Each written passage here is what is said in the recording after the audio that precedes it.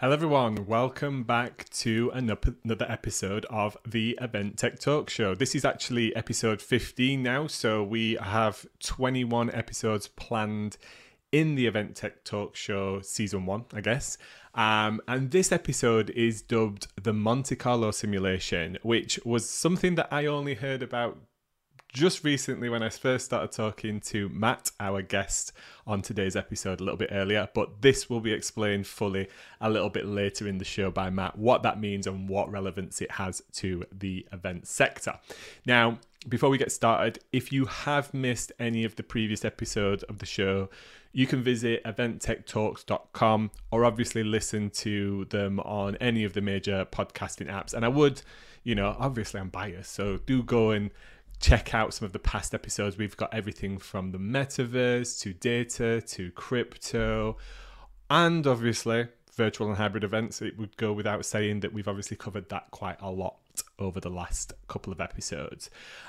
Second to that, registration will actually be launching for Event Tech Live London on the 1st of September. So we're now live on the 26th of August. So if you're watching, hearing this back, and registration's open, please do come along to the show. Now, this year's event will take place across the first week of November, from the 1st to the 5th, and will be the show's 8th edition. Actually, our first fully fledged hybrid edition, we did have this planned back in 2020, but just as many other shows in the UK, we had to postpone. Now, you'll be able to attend in person at the Old Truman Brewery and, of course, virtually. So we encourage you, no matter where you're listening or watching this episode from, to come and join us. And you can expect exhibitors and their latest technology solutions from around the world there, so you can demo some of the latest virtual technology, some of the latest hybrid technology, but more importantly, quite a lot of the technology that will help support get events back in person and keep people safe in the interim. So this brings us on to today's episode. Joining me now is Matt Gray. Matt, welcome to today's episode. Thank you for joining me. It's a pleasure, Adam, and it's nice to take part in the talk show. Although I guess we get to meet in person next week at Confex. We do, absolutely, mate. Long overdue. I can't wait to get back to the live element. What can we call it? Live? I don't know. Is it live? Is it physical? I think we've still got to work that out, right? That's probably a topic for another webcast. So before we jump into today's topic, which was all about data measurement and has that relevance to the Monte Carlo simulation, for those that don't know, Matt, could you give us a brief kind of background history on what brought you to where you are today, how you got there, your experience in the events industry, and obviously a little bit about Event Decision and the role that it plays within the sector at the moment? Of course, Adam. So I'll keep this brief because everyone likes to talk about themselves. But I am lucky and grateful to have spent 25 years in the events industry, all agency side. You will have found me, 25 years ago, laden with bunting and speaker cable and the like, on family fun days and fun corporate team builds and so forth. But I have worked over that time through agencies such as Penguins, Bank Sadler, Grassroots, none of which exist in their current form, of course. We're now looking at DPRG, Amex and BCD. And then for the last probably 8 or 9 years on the production side with Fisher Productions and US agency Invent. But like most people in our industry, the last 18 months has seen a lot of change. And the COVID period, do we call it that, enabled me to make a transition. I've always wanted to work for myself and start a company, but also to have an output that is more physical in its nature, to have a product to sell if you're in biz dev, probably to quote more than to pitch, if that makes sense. And having sat amongst event planners for the last 25 years, I've been privileged to see them in action and to hear some of the pain points and some of the decisions that they have to make, often based just on gut feel or experience or crossing the fingers.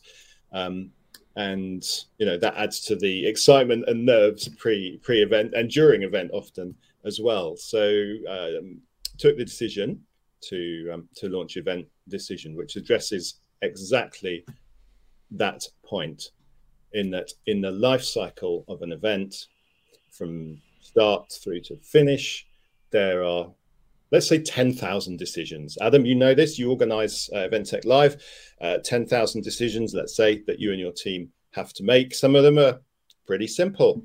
How many chairs and tables do we need? Is the space large enough? Can people get to the venue? All those types of things that we do dozens of times a day. And then there are decisions which are more intricate or nuanced or technical. And those are the ones that Event Decision likes to offer support in. And we've launched with 2. We're looking for another 1 or maybe 2 before the end of 2021 to catch the beginning of the 22 season. And who knows where we end up. Hopefully we'll be able to offer support all the way through the event life cycle in terms of making better decisions, delivering better events, and ultimately for the client better ROI.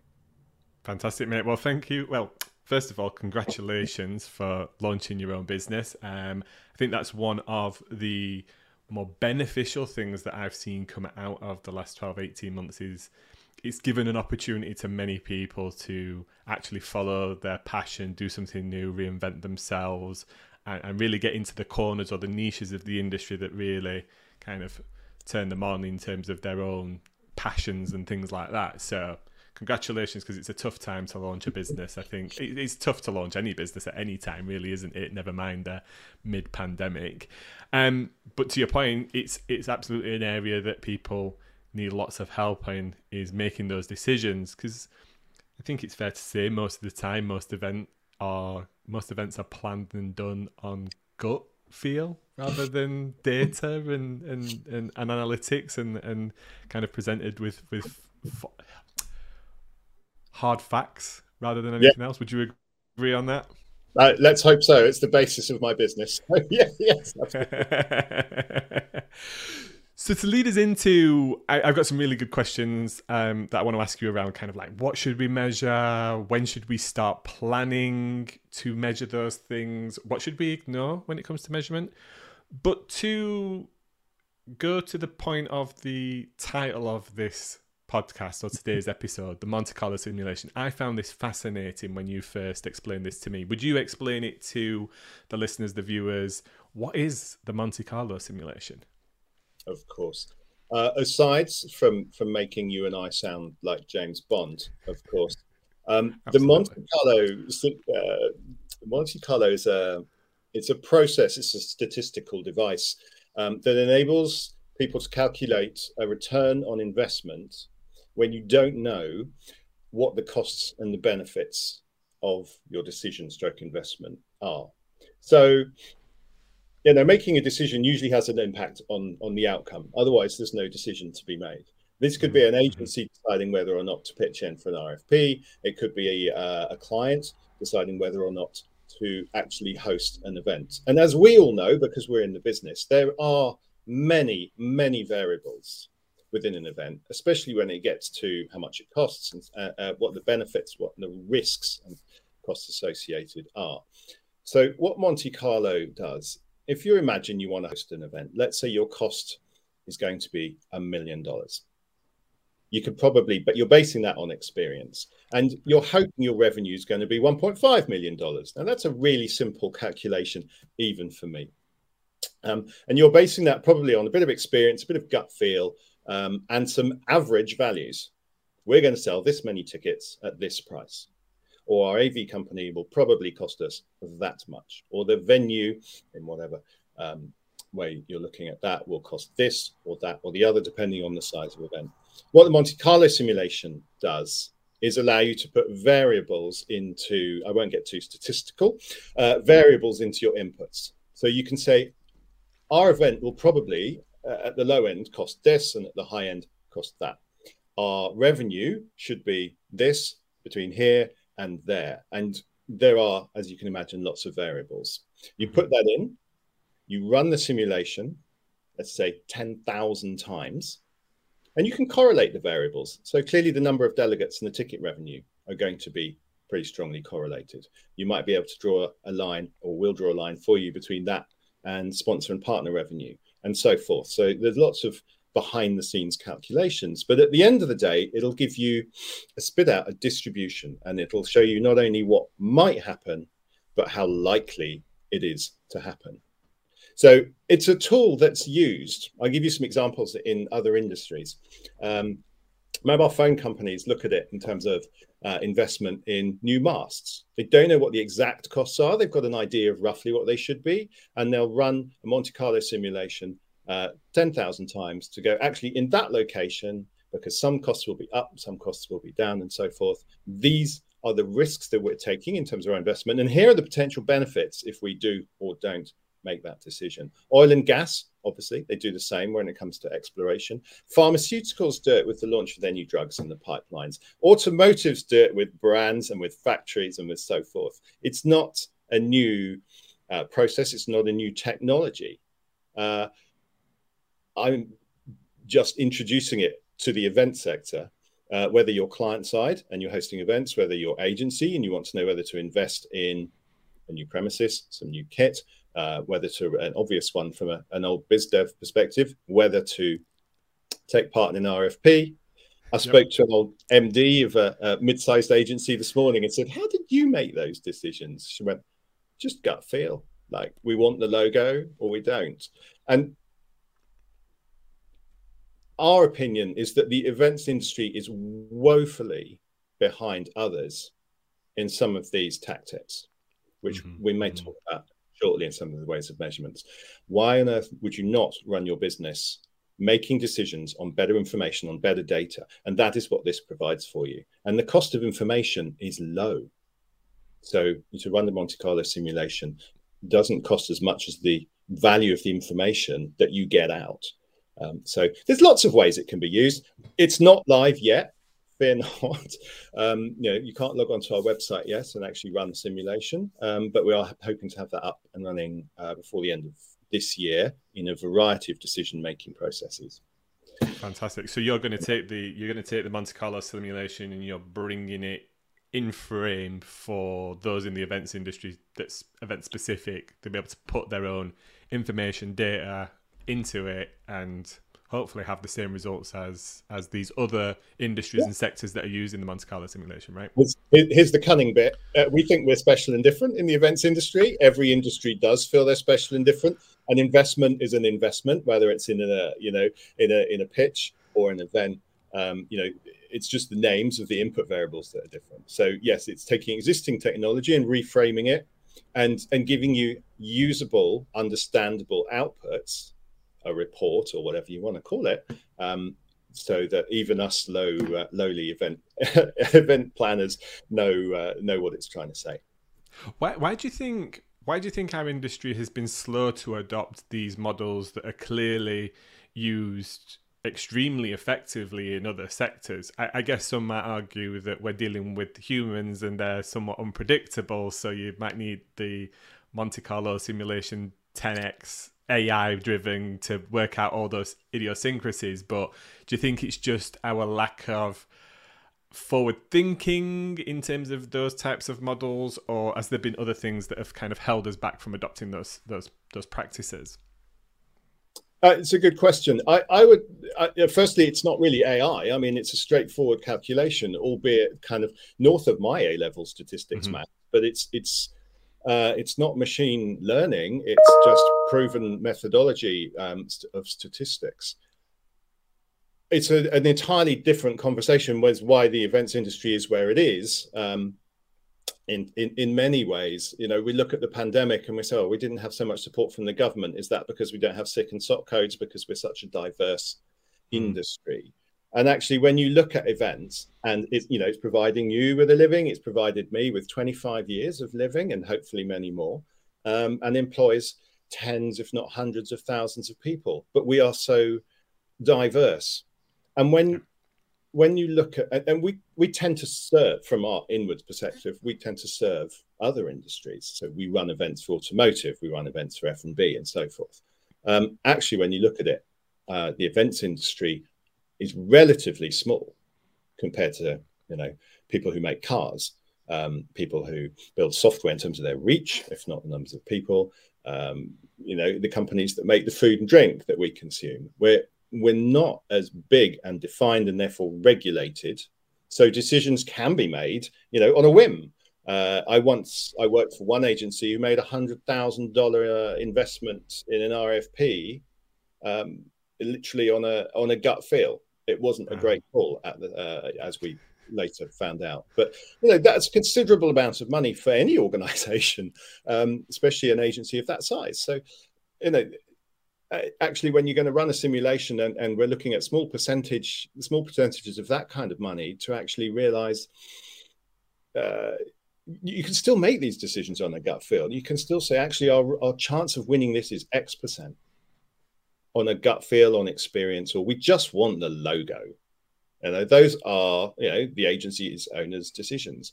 But where there's a good sum of money for an agency or for a client to hold an event at Excel or anywhere else, it's not, they're not trivial amounts to actually understand what the risk is and what the benefits are. With imperfect information, that's the benefit of Monte Carlo, is really beneficial. Well, tools like this really interest me. I'm a big sci-fi fan, and there's some great films out there that work on predictive models. There's a famous Tom Cruise one that works on predictive models around crime, and it's looking at, they're going to predict that somebody's going to commit a murder or a crime or something like that, and they can essentially intervene and cut crime into zero, into death. The premise of the film is actually that there's an inherent flaw in it, and it's actually that human flaw, that decision making process, to actually ignore some of the outcomes that come from it. My point, I guess the point I'm leading up to is, for me at the moment, it sounds like obviously using some of this technology in line with other existing practices could potentially obviously create a better business, a better outcome, more streamlined, help support certain gut feelings and things like that. But is there any danger? Because I could imagine some companies going only that way, and all of their decision making is then based on this one predictive model or piece of technology. And do they pitch for that customer? Do they not? Do they go with that sense of marketing, that language, that model, that kind of thing? Do you think there's any danger in using predictive models like this when we're dealing with things that make people feel good about brands and things like that? I think probably not. I mean, as you say, we're all human. Now that makes us as fallible as anyone else. There's confirmation, there's sorts of confirmation biases, different biases on which we make our decisions. Event decisions were formed clearly to just help event planners make better decisions. It doesn't say make the decision for you. Everyone has a different attitude to risk. So Monte Carlo might spit out something like there's a 50% chance of winning that business. That might be really attractive to one agency and really unattractive to another. What decision makers do with the information that we provide or will provide in Monte Carlo simulations, but also in current measurement metrics that we provide for clients is almost up to them. So if you take and you'll forgive us for starting with more tangible methods of measuring. So there's a product we call Wi-Fi Decision, where we'll effectively do an audit of a venue's Wi-Fi specifically with that agency or that client's event in mind. So rather than taking the venue's word for it that they've got 80 meg up and down, we will map the actual speeds that are actually delivered on the ground across the entire floor of the proposed event space. Now that either comes up, it's a lovely heat map, which is very easy to understand for me, thankfully. What the decision maker chooses to do with that information is entirely up to them. It might be in that grey area where Wi-Fi, it should be okay. It should be okay. Let's cross our fingers and hope when everyone hits vote or when everyone registers at the same time, it doesn't fall over, which seems to me to be the way that the majority of events are planned currently. Or you can take that information and decide to boost or not, given the requirements that you have. So that's a nice, easy measurement. There's no, you don't have to buy an extra product if you don't want. You can make the decision. It's your decision, it's your event, it's your money. The same way with the second product is making many more waves, as you would expect right now, because it's got the word sustainability in it. Where we measure carbon emissions and profiles of events at planning stage. So 6 months or so in advance, when you're looking at your destination, when you're looking at whether you're going to go live or hybrid or fully virtual, we can calculate the emissions of your event at that stage, rather than doing on the ground audit and then offset post event. Why not look, and this is what ISO 2121 2012 dictates that you should do, is to make decisions in your process as you go along that bear the sustainability criteria in mind. So people normally look, I guess, at planning, they're going to look at venue accessibility, venue cost, venue availability, and so forth. And now for the first time, you can put sustainable criteria into that mix as well. We're not expecting an event decision. We're not expecting all of a sudden, clients are going to move from Paris to New York or to Shanghai because it's a more sustainable option. But at least those things are being talked about and they're being measured in the same way that you look at other criteria. So, yeah, I mean, yes, there's a certifiable and verifiable way to measure these things. That's why you get third party to do it, like ourselves. But again, you're not doing it on gut feel. And a lot of this data, it's not going to reveal a panacea of unknown. If you want to do an event with fewer flights, you're going to have a reduced emissions profile. Sure. But actually, we can quantify that and say it's 20% less, or it's 40% less, or whatever it is. So, those are the ways. Those are the two main tools that are available at the moment in terms of connectivity and sustainability. But there's more to come. That sounds really. I mean, Wi-Fi is one of my bugbears at any event, mate. I was at our first event, we had that very same scenario. The first event, Technology Awards, Wi-Fi. We've got enough for everybody. We told them it was a tech crowd, and wallop, about halfway through the event, it just fell over because of the demand of the audience and the number of. I think the event tech audience I think the average is 3 devices. I think they bring about 30 a piece. Yeah, how to publish that on social as well, don't they? and sustainability, another one of our kind of key passions here at Event Industry News, and part of it's been part of Event Tech Live's ethos right from the start is a sustainable approach to our events. Measurement is one thing. So what do we need to measure then, Matt? What's the key important? Because it's about collecting the information and the data.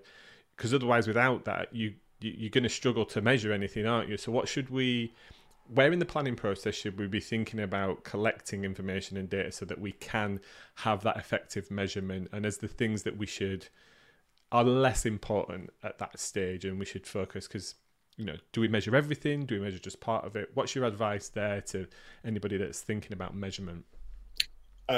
It's a good question. It depends on the nature and the size of your event. If you're looking to do a team build for 50 people, then we would suggest going down the real tactical route of not using single-use plastics and so forth. We should all be doing this anyway, but the type of measurement will vary depending on the type of the event. So, for example, the calculator that we use has 39 different criteria. Down to as far as cups of tea and cups of coffee, the star rating of the hotel for accommodation, the power used by AV, and so forth. If you've got a global conference or a regional conference, the vast majority, a significant amount of your emissions profile is going to be made up of flights, accommodation to extent, delegate travel by car especially, and food and beverage. Now, I've been talking to quite a few agencies and planners recently, and sometimes they ask, how do we deal with the guilt? We can't organize a completely carbon-free event. We can offset afterwards, and that's a different discussion. We can't organize a carbon-free event. And then just point again to another industry. Or to people have been making cars for 100 years, let's say. And people have been buying cars for 100 years. And then in the last 15, maybe. I don't know what you drive, Adam, or indeed if you drive.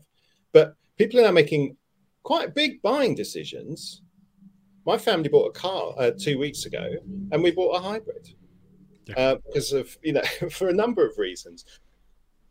We can look at events in the same way.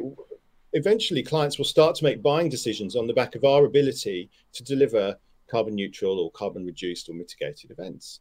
And the only way to actually see if you're doing that is to measure it. So, we can measure virtually any criteria around event activity.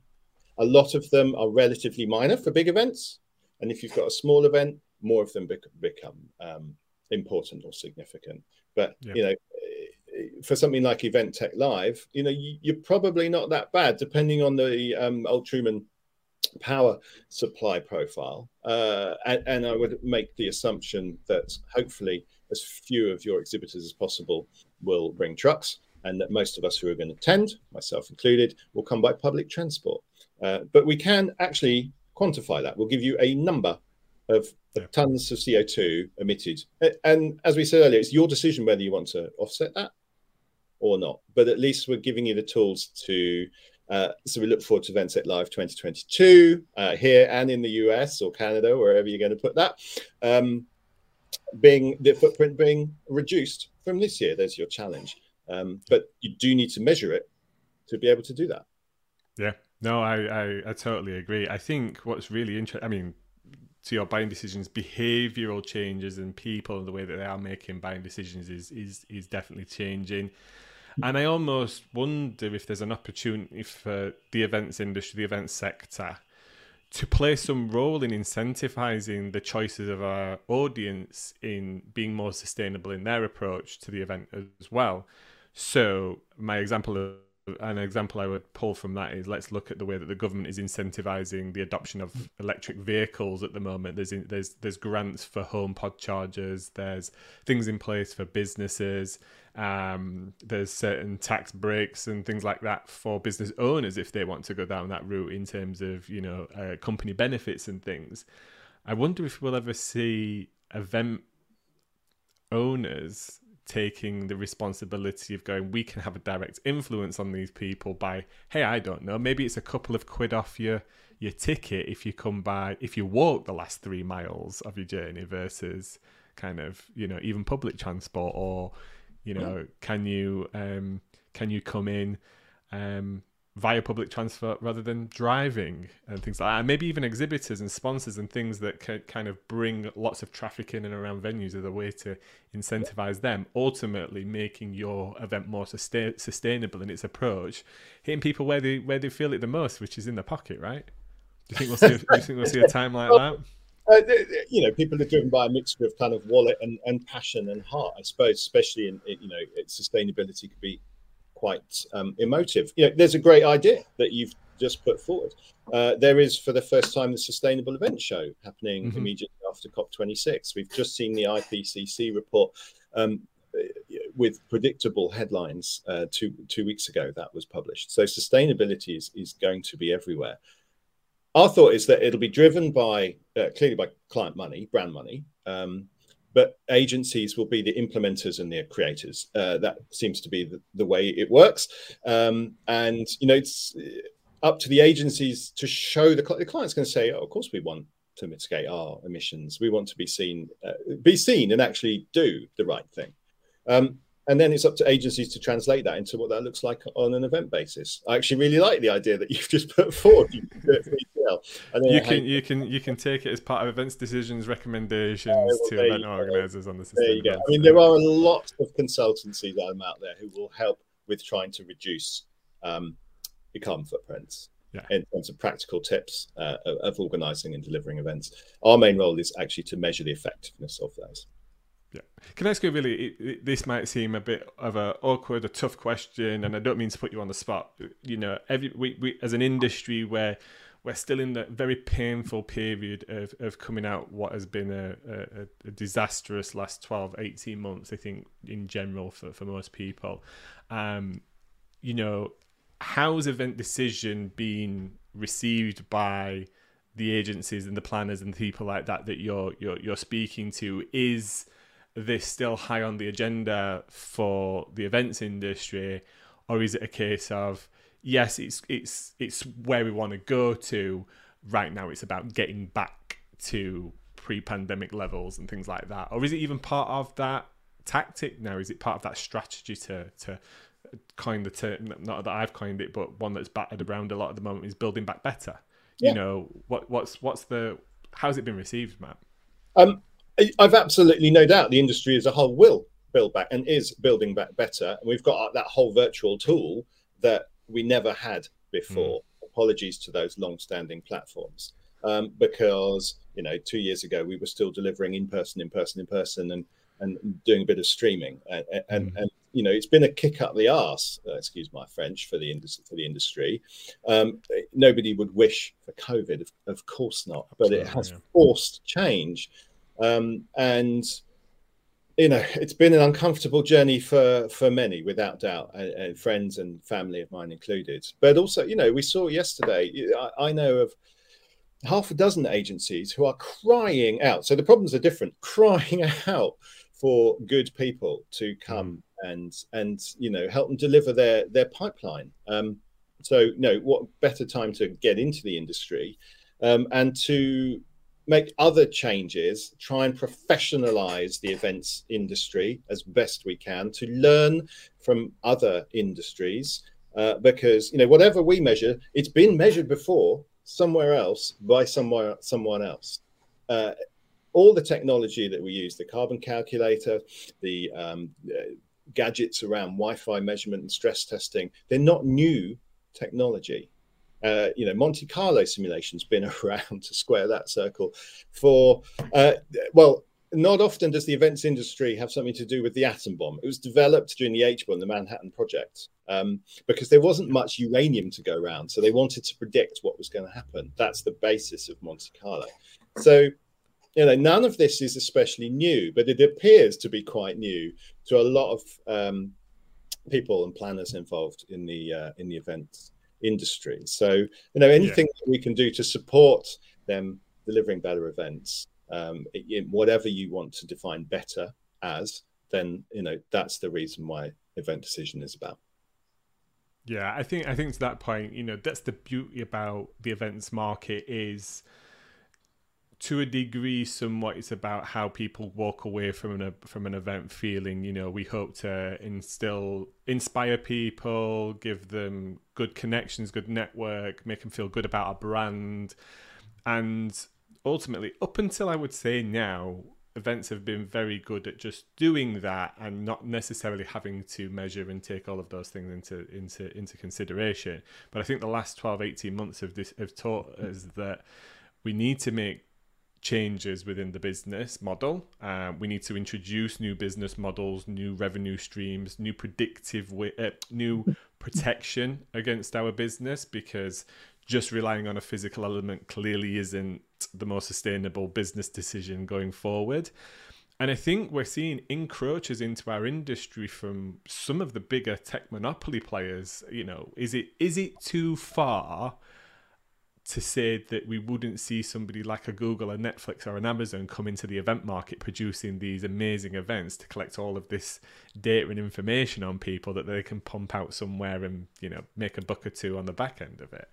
I mean, Netflix, those brands already do produce some brilliant events. Netflix goes off to the south of France, like many media companies. But and we've seen LinkedIn dive headfirst into the event tech sector. So. And Zoom has followed, and who's to say some of the big ones either. But I don't think we should be afraid of change. It's a constant topic of conversation. But if we didn't have change, you and I'd be faxing back my registration form for Event Tech Live, trying to make the thing go through. And isn't the process easier generally at the moment than how things used to be? So let's just carry that on. Let's take the best of what we've got to deal with right now and having dealt with for the last 18 months, and let's learn from industries that are more advanced, further down the line than us, in some of these measurement techniques, to actually benchmark where we are and actually get us to where we want to be. Yeah, it's funny. It's funny you should say that. I just had a VIP pass delivered to an address that I've not been into in the last 2 years for an event. So we definitely need to change that. There'll be a memory lane for you to pick it up then.